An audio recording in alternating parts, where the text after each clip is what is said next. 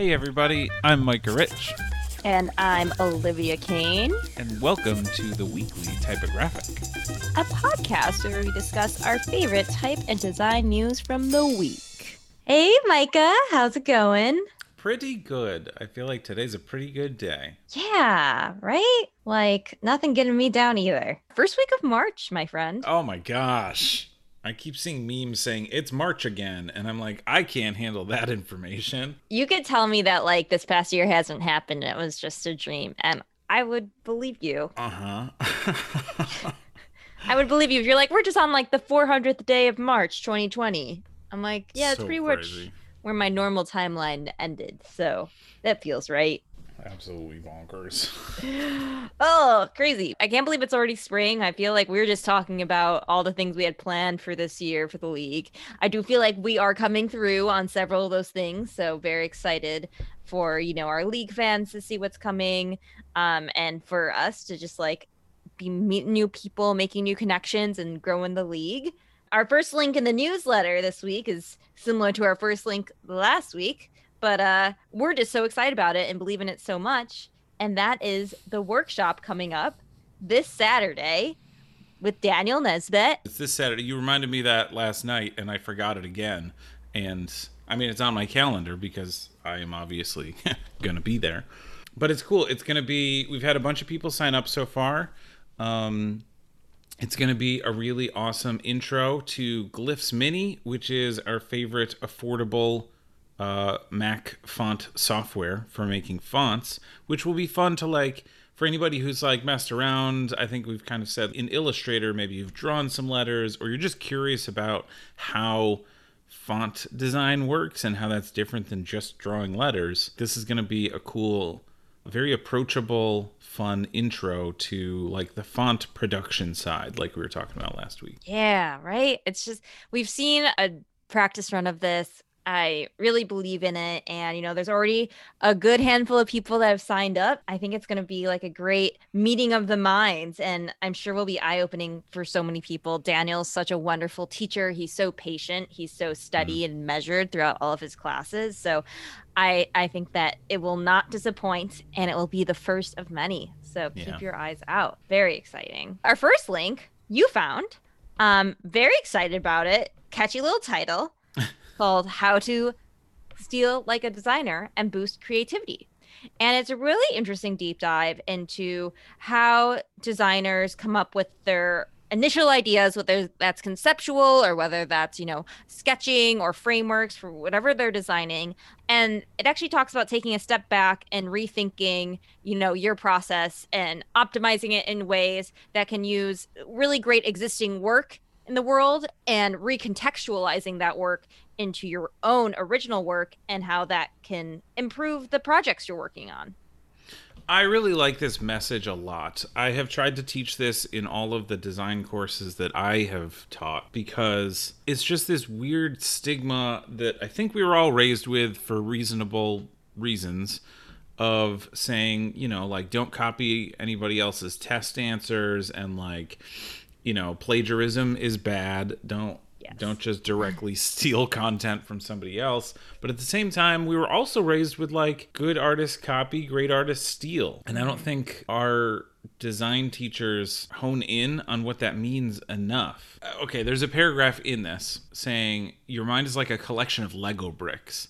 You can't conjure these bricks from thin air. They're accumulated through different experiences and influences, but you can copy them, transform their shape and size, combine them in new ways to form fresh ideas. And I think that's the heart of what we're trying to talk about in this article is stealing with bad intention is bad and saying, hey, this work that somebody else did is mine, obviously bad. But everything else is just not reinventing the wheel and taking inspiration from things that gave you the right feeling and putting it through your lens as a creative person and doing something interesting with it. I totally agree.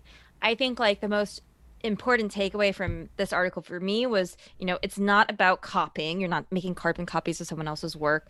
You are recontextualizing things that you see and using it as inspiration for your original work. I think like that really is powerful in its own right because there's so many things we can think about as things we could recontextualize. I remember when I was in school, we were constantly kind of nudged to see art and design that was outside of our discipline because I think that Mm. there's a lot of value in just having a large exposure to great products that come from great thinking. And that's not necessarily in your industry or in your direct execution of your project, but that's always really inspiring. I think there's a really great tactic here about looking at the process of really successful companies, or in this context, like products like Uber, Google, Netflix, seeing how they make their products and reading about their process and their rationale, because there is a quote unquote why for every little detail behind an app. They were talking about Uber, which I thought was really fascinating, and talking about this principle that is called the idleness aversion. And it Mm. talks about how people are happier when they're busy. So Uber knew that a pain point in their app was people are waiting for their ride. And so they have kind of provide the user with this animation and gamification and visuals to help engage your user while you're waiting for the ride. That's really interesting. And thinking about that gamification, if you look at like rewards programs, I've been doing a big audit of rewards programs that exist for brands. So like Starbucks rewards, Dunkin's rewards, Domino's, all the main food chains. They have a really intense gamification of their rewards that some of their interface could remind you of early Mario game collecting Mm. points and seeing numbers roll up and that animate, and just like simple cues that they didn't make up from ground zero. They have looked at other things and have applied it to their design, and that is what makes it partially successful. So I think those are great examples of how we see people taking existing subconscious cues and then re-putting them into a whole different world. Gamification is such a good example of this topic. I don't know why that didn't occur to me before, but that's like totally on point. It's literally taking the core concepts from games and the way that you interact with games and applying them to other types of businesses. Yeah. I'm also obsessed with that topic. Like, I've read 100 books Oh, it's on so it. fascinating. Yeah. We should have a nerd alert on it. Oh, I would love that. I would Right? love that.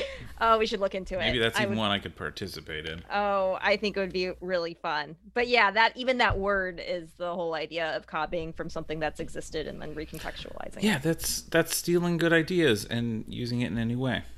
Yeah. So, really fascinating article. This whole idea isn't necessarily new, but always great to revisit and think about it in your own day-to-day practice as well. Our next article. I'm really excited about this article. We've been simmering with this one for a couple of weeks, and we finally found like a good time to put it into the newsletter. I reread it right before we recorded, and I'm just like still just so fascinated by this. And it is titled, "These are the world's most sustainable fonts." And it talks about how Arial and Times New Roman are some of the world's most sustainable fonts. This is like kind of a crazy combination of two hot topics, especially type for us, but sustainability for the world. And like, what does that even mean was my first question. And so the article is about this Amsterdam-based design studio, Forma Fantasma, and a newly redesigned website that they recently published that only uses two typefaces, Arial and Times New Roman, in standard blue and black. That kind of reminds us of the early days of the web. So already you're like, huh? What? How does that have to do with sustainability? But actually, they talk about how our web design and web experience relates to sustainability and relates to energy use. So, Micah, you're probably a little bit more familiar with this, but they talk about HTTP requests and how every time that you use a custom font on the web has to connect with a server that will serve you the custom information. So that's a font, or it can be the image. And the more data that is necessary, so for custom fonts, there's more data necessary because we don't have custom fonts usually preloaded on our computer. It takes more energy to provide you with custom fonts or with these images that are on this other server. So by using fonts like Arial or Times New Roman that are already on our computer and pre-downloaded, it requires very little energy to request the display of those fonts. Did I describe that correctly? Yeah, that was very on point. I think that's just such an interesting, weird take. I hate to be critical. I mean, it's obviously true. It is. Like, every request takes energy, right? And basically anything on a web page that you are requesting is a tiny little chunk of energy. I think it's a little weird that they focus specifically on the fonts. Like fonts are fairly reasonably sized. I was going to say large. They're not large files on the web, but I guess they can be if you don't optimize them. But certainly like images as well, and looking around their website, I don't want to be critical, but like they're making other requests on their website. They're like linking to JavaScript libraries and stuff.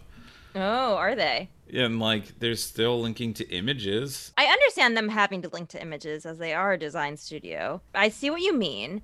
I think it's interesting that when they do link to images, when you roll over the image, it tells you what size the image is. That's true. That's in direct relation. Yeah. I understand where you're coming from. I think that this as a tool for like giving this information to the public and having it be like, this is our, interpretation of how to be sustainable on the web is more interesting as an example of what it looks like to be sustainable as the web, as opposed to like the most sustainable, highly disciplined website that exists out there. You're right. Maybe that's a little unfair of my judgment to be like, oh, you're not 112% sustainable. That's a fair point. What I do really like about this is them showing really great typographic control. Like they're using fonts that we are all conditioned to be like, oh, you don't use that font, that's ugly. And they're making it look really good with just really basic, good typesetting. I agree. I especially love like when you click into some of their project pages, they typeset Times New Roman to look really freaking regal and nice. They have a really nice letter spacing in it and the kind of small all capitals. It's the header of many of their pages, and I'm very impressed. I know that I skipped through the intro where you usually stop me and have me tease the nerd alert, but I might as well tease the nerd alert now since this is kind of relevant. The nerd alert, we're going to be talking about the Vignelli paradox, which we have coined this term. So I'm not going to pretend like it's a thing, but it's about how Massimo Vignelli, a very famous graphic designer in the 20th century, stood by his philosophy that a designer only needs somewhere between 5 and 10 typefaces to make great work for their entire career. He was known for using a very limited amount of typefaces in his really well-known projects. And so we're going to be talking about if that restriction is valuable, if it's beneficial, where the faults kind of lie in it in today's practices in design. So that's going to be a really fascinating conversation. But I think it's interesting that this relates to this site, whereas they are using two of the world's most not thought about fonts. Like people don't consider these the pinnacle of design at all. Yet I think they're able to typeset them in a way that is really successful that I think Vignelli would have approved of. I agree. I do think this is going to lend some interesting weight to that conversation of like, it can be done really well. And when it's done well, that can be an inspiring thing. Yeah. I look at this site and I'm just curious if we're going to be seeing more of this, if we're going to be hearing more about the topic of web design relating to sustainability in the future and where that's all going to lead to. I do think the web is going a lot in that direction. There was kind of this is a little bit of a tangent, but there was a product launched by the largest online payment processor, Stripe, whom I don't know if we've talked about on the podcast before, but certainly like we use them. Literally everybody uses them. And they launched a program a couple weeks ago that they called Stripe Climate, which is some sort of like donation type thing that you can include in your payment processing to kind of pay towards removing carbon emissions. Donate this to help remove carbon emissions and make your company automatically, in a sense, help with sustainability. Wow. Yeah, how many like always on devices are required to make the web operate the way that we've been using it, I don't think about that much at all, but it is a very big question. Fascinating. We're getting deep already. We are, and we're getting deep later with the nerd alert, so we're going to bring it back to some more fun surface level design tutorial with our next article. It's a tutorial that's called A Beginner's Guide to Applying Color in UI Design. this is wonderful. I really enjoyed it. I'm not a big digital designer. I have very base level knowledge of CSS and HTML, are involved in this tutorial. But whether or not you do use those code languages, I found the talk about color theory and designing with color applicable to all sorts of graphic designers. So, Micah, I'll let you kind of take away what you loved about this. Yeah, I think this was great because I think not very many online design tutorials and even fewer online developer tutorials talk about how to work with color and like design principles as you're designing the UI. So like at first glance, if you aren't super into HTML and CSS, you'll look at this and be like, I'm going to gloss over some of this. But they even designed the article, I think, in a pretty good way where these headings can draw you in to say, no, this section is actually understanding the difference between like what shades mean and how to use different shades to add affinity to a design and make things feel more congruent and connected. And then they go on and talk about like accessibility. Like the bare bones point of accessibility is that there's enough visual contrast to make text readable. You know, they talk about like building all of these palettes of colors and how to do that with code, but I think you could like skip over the code stuff if you're not into the code. I'm certainly taking these ideas with me because every once in a while I'm doing visual design for digital products. And while I'm not necessarily coding the colors in there, they show an example of how to use color effectively on a card design, which card designs are really popular on the web. You'll see them a bunch. I've had to design quite a few of them. And talking about how to create a color palette within your card design that will feel sophisticated, feel really polished, and is not necessarily obvious how to get there. All the steps that I think I've taken for granted and could certainly improve as I'm not designing on the web very often, they walk through how to choose a great base color. Choose a vibrant green. It has great contrast. You can use it for your text. Now let's talk about the shades of that green that we can use in other applications within your small card design. And while that just seems really obvious, I found it really kind of eye-opening in several ways. Yeah, I think it's also great because you look at the actual designs as he's building them along the way, and you're like, shoot, this is looking good. Oh, this is looking better. Oh, this is looking even better. And that just reinforces that he knows what he's talking about, and it makes you want to go back and reread it if you were just skimming it. Yeah, honestly, I really could have used, and I definitely am going to use this tutorial moving forward with some of my projects, but I could have used this in school when we were first talking about typography and first using color with typography and understanding just how nuanced changes can be really effective in several ways. Yeah. This does it well. So good darn fine, my friend. Now is actually kind of a cool time to take a break and say, hey, thank you to our sponsors. Thank you to Adobe for helping to sponsor this week's episode. Their Creative Suite is one of the standards of design software and comes with a subscription to like a giant library of fonts that you can install, embed, use pretty much however you like. We've even got a few of our fonts in their library as well, if you're looking for those.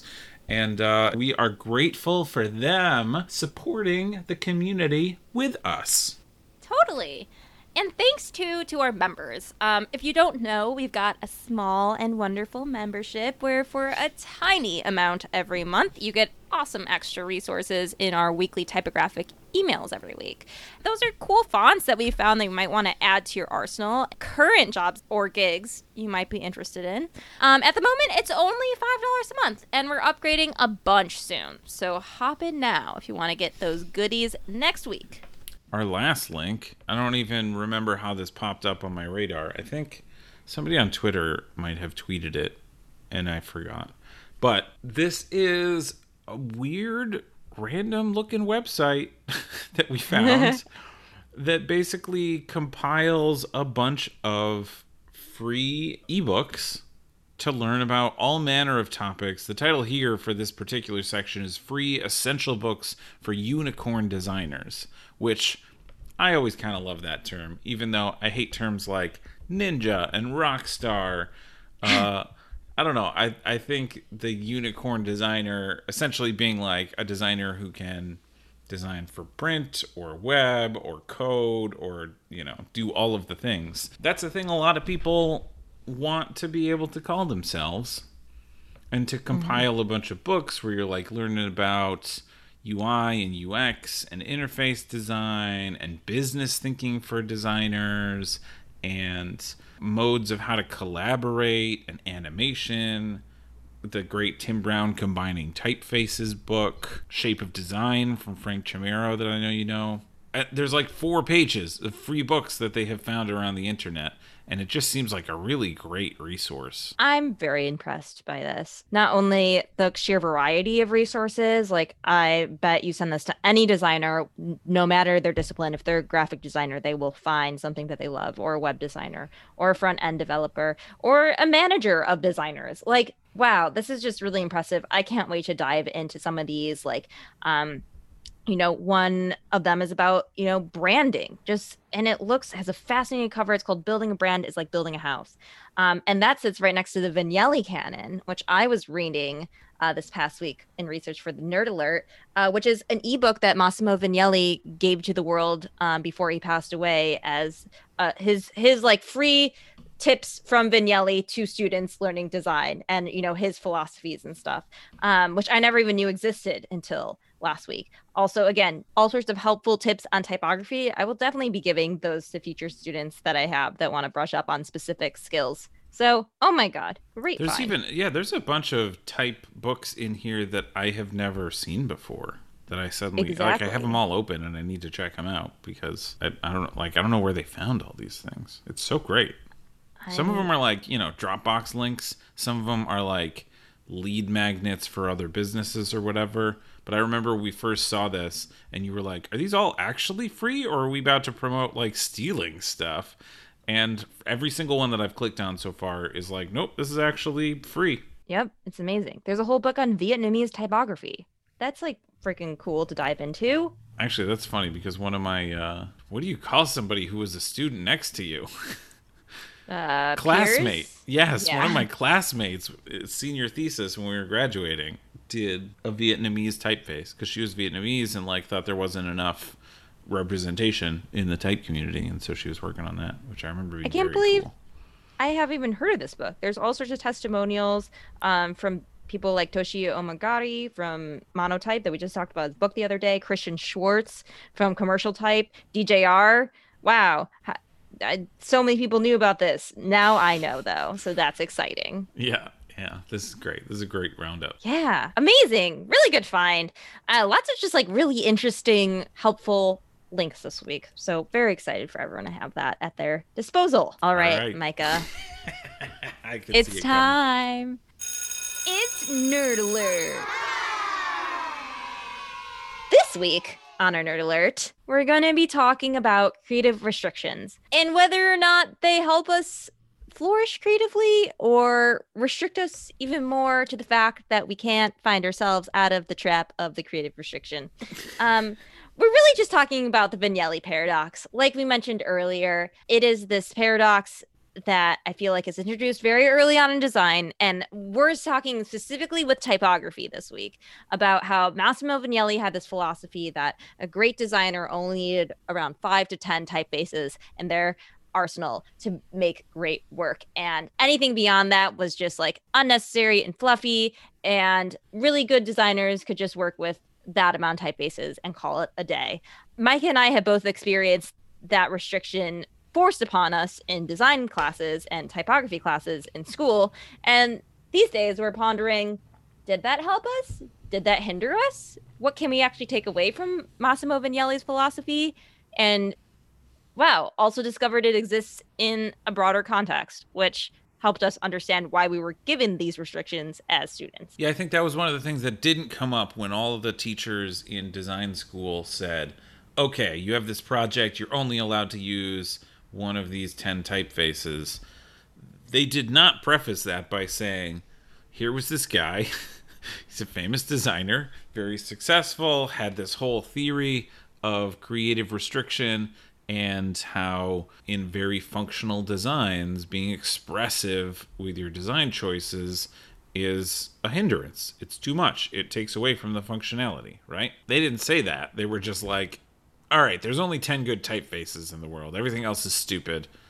So you can only use these in your designs because that's what I like.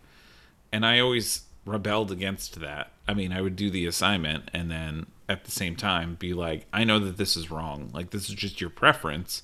And there's plenty of times when wild and crazy and expressive typography is totally the right choice. So you can't be right about that. And I think you bring up Massimo the other day, and his bigger theory of restriction actually ties to something that I've also taught in a lot of the design classes that I've taught, which is that limitation breeds creativity. That giving yourself creative restrictions, you then like try to find some solution of the problem in front of you that you never would have found before because you couldn't do it the way that you used to do it by default. I'm curious a little bit more about your experience learning as a student with that restriction. Were there any positives to the experience? How long were you like in classes where they were like, you can only use this amount of typefaces?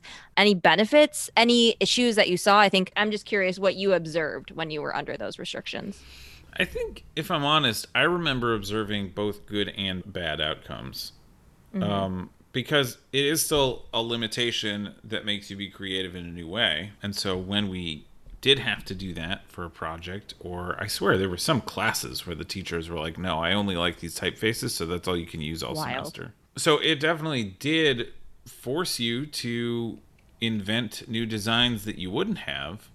But I also think without the context, a lot of people graduated from that experience saying there's only 10 good typefaces, which just is not true.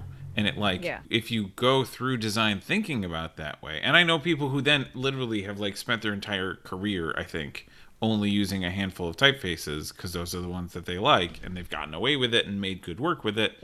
They maybe get very good at using those typefaces, but it also eventually turns into like a creative rut, right? Where you're just making the same thing over and over. Yeah. I think I also had classes as a student where I was also restricted. I think for one semester typography, we could only use Univers and Guermond. Another semester, I think we had like a whole list of 14. And it was like the classic 14. It was like a few that Massimo mentioned, like, you know, Univers, Helvetica, Futura, Optima, Guermond, Clarendon, maybe. I found that it does make you put value into typesetting techniques. And I do think that it does make you try to use typesetting as a means to express the text and message of your typography project. That was never something I considered. And I was early in design, so it's not like I was really considered typesetting that much either. But I think it's interesting that you're like, you can't convey a playful, warm, fuzzy feeling with, you know, playful, warm, fuzzy typeface. Let's see how you can make that work with this set of restrictions. I think that it does make you think about typography expression in a specific way, but I also agree. I actually think that it makes people really scared to use a lot of typefaces moving out of that restriction because they don't know how to use really expressive letter forms and use them in a way that makes sense and in a way that is playful and just as skilled as using non-expressive letter forms in that way, which is, I think, Massimo's philosophy. So we can talk about why I think that Massimo's, you know, philosophy about the 5 to 10 typefaces has really been taken out of context, because I was doing a lot of research on him and his designs, and I was just like curious. I was like, this has to have influenced design in some way. And how is it? It really doesn't go back to, oh, these are the only ones that are good. Therefore, you know, we can never expand upon this. He was just a really strict modernist who followed a really strict philosophy. He was always favoring compactness, clear hierarchy, dramatic contrasts. He loved seeing scales of different type on one page and seeing how that could, you know, be dramatic and expressive in its own right. He admired the classic typefaces. And with that, he also had really restrictive typesetting traditions. Like, he would never use paragraph indents and always avoided hyphenations and made these really solid columns. That in itself is following a strict philosophy and ideology that everything should be as concise as possible. And he even stated that type is important, but structure should always come first. So we had this stress on the architecture of the layouts. And he thought that, even the type choice wasn't super relevant because the design was not supposed to be about self-expression or novelty. The design was really about this architecture that he was talking about. So I think once you actually understand all of these contexts, it makes it very clear that like merely using just a few typefaces to create designs for your own work isn't necessarily getting at the essence of what he was working towards. To work towards him, you really have to understand his ideology and the way that he structured his designs, and understanding where he was coming from at the heart and core of his designs for graphic design, industrial design, product design. He made furniture. He had this at the heart of everything. And this doesn't mean that we should all just be following his footsteps of choosing a handful of typefaces and then being like, well, that's what Massimo did, and he was really successful at what he did, so this is a great place to start. Well, it can be a great place to start for some students. It's understanding why he did this and understanding the fact that he was looking for a very specific overall view of design. And that didn't include using typography for pictorial exercises, as he called them. He also said that I'm aware there's room for that, but it is not my language and I'm not interested in it. That's literally what he said. So just because he had this, I love that. Like that's where the context should have been. It shouldn't have been, here's how you design. Here, we want you to get good at typography so you can only use 10 fonts. It should have been, here's information about this guy's philosophy. Let's design like him for a project. Exactly. And the next project, you talk about some other designer that is also successful and their philosophy. Think about Blue Ballon. He used so many different typefaces. He was famous for creating avant-garde, but he was so experimental and expressive with type that I personally look up to him a little bit more on my day-to-day than necessarily Massimo Vignelli, because I'm more concerned about, making designs that feel unique and having typography really lead the way for how a customer perceives maybe whatever brand I'm designing. So I love that you said that. Yeah, that just makes me think, man, we should make a type design class like that or something, Yeah. Like that just seems like a really cool way to learn about both history and learning which approach to design is right for you. It's almost like going to college and trying a bunch of different majors and then being like, oh, this is the one that works for me. I like it. I'm going to keep going with that. Yeah, because I totally believe there are people that can follow Vignelli's philosophy. I think, honestly, if I had learned about him actively in school, I would have been like, oh, I love this guy's philosophy. This is the kind of designer that I'm going to be. Mm-hmm. Massimo Vignelli was doing a lot of information design. His MTA subway poster for New York City, he created like the structure of what we're using today. And that's great. But, I think his philosophy worked really well for that project on information design. You shouldn't go crazy with typography for information design. That's not like the purpose of information design, And a lot of the work he did really lent itself well to his philosophy. But I think we have so many other kinds of designers and type of work that we're creating. Think about social media.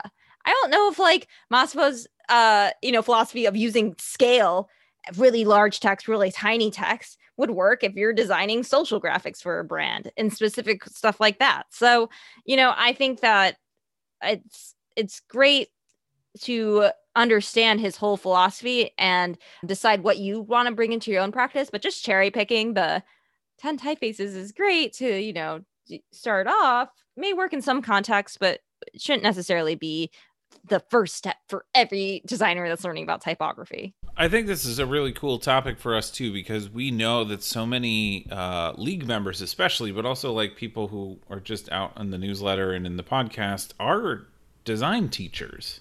And so I'm really curious, for the design teacher folk out there, is this something that you have thought about as you have approached how to teach design?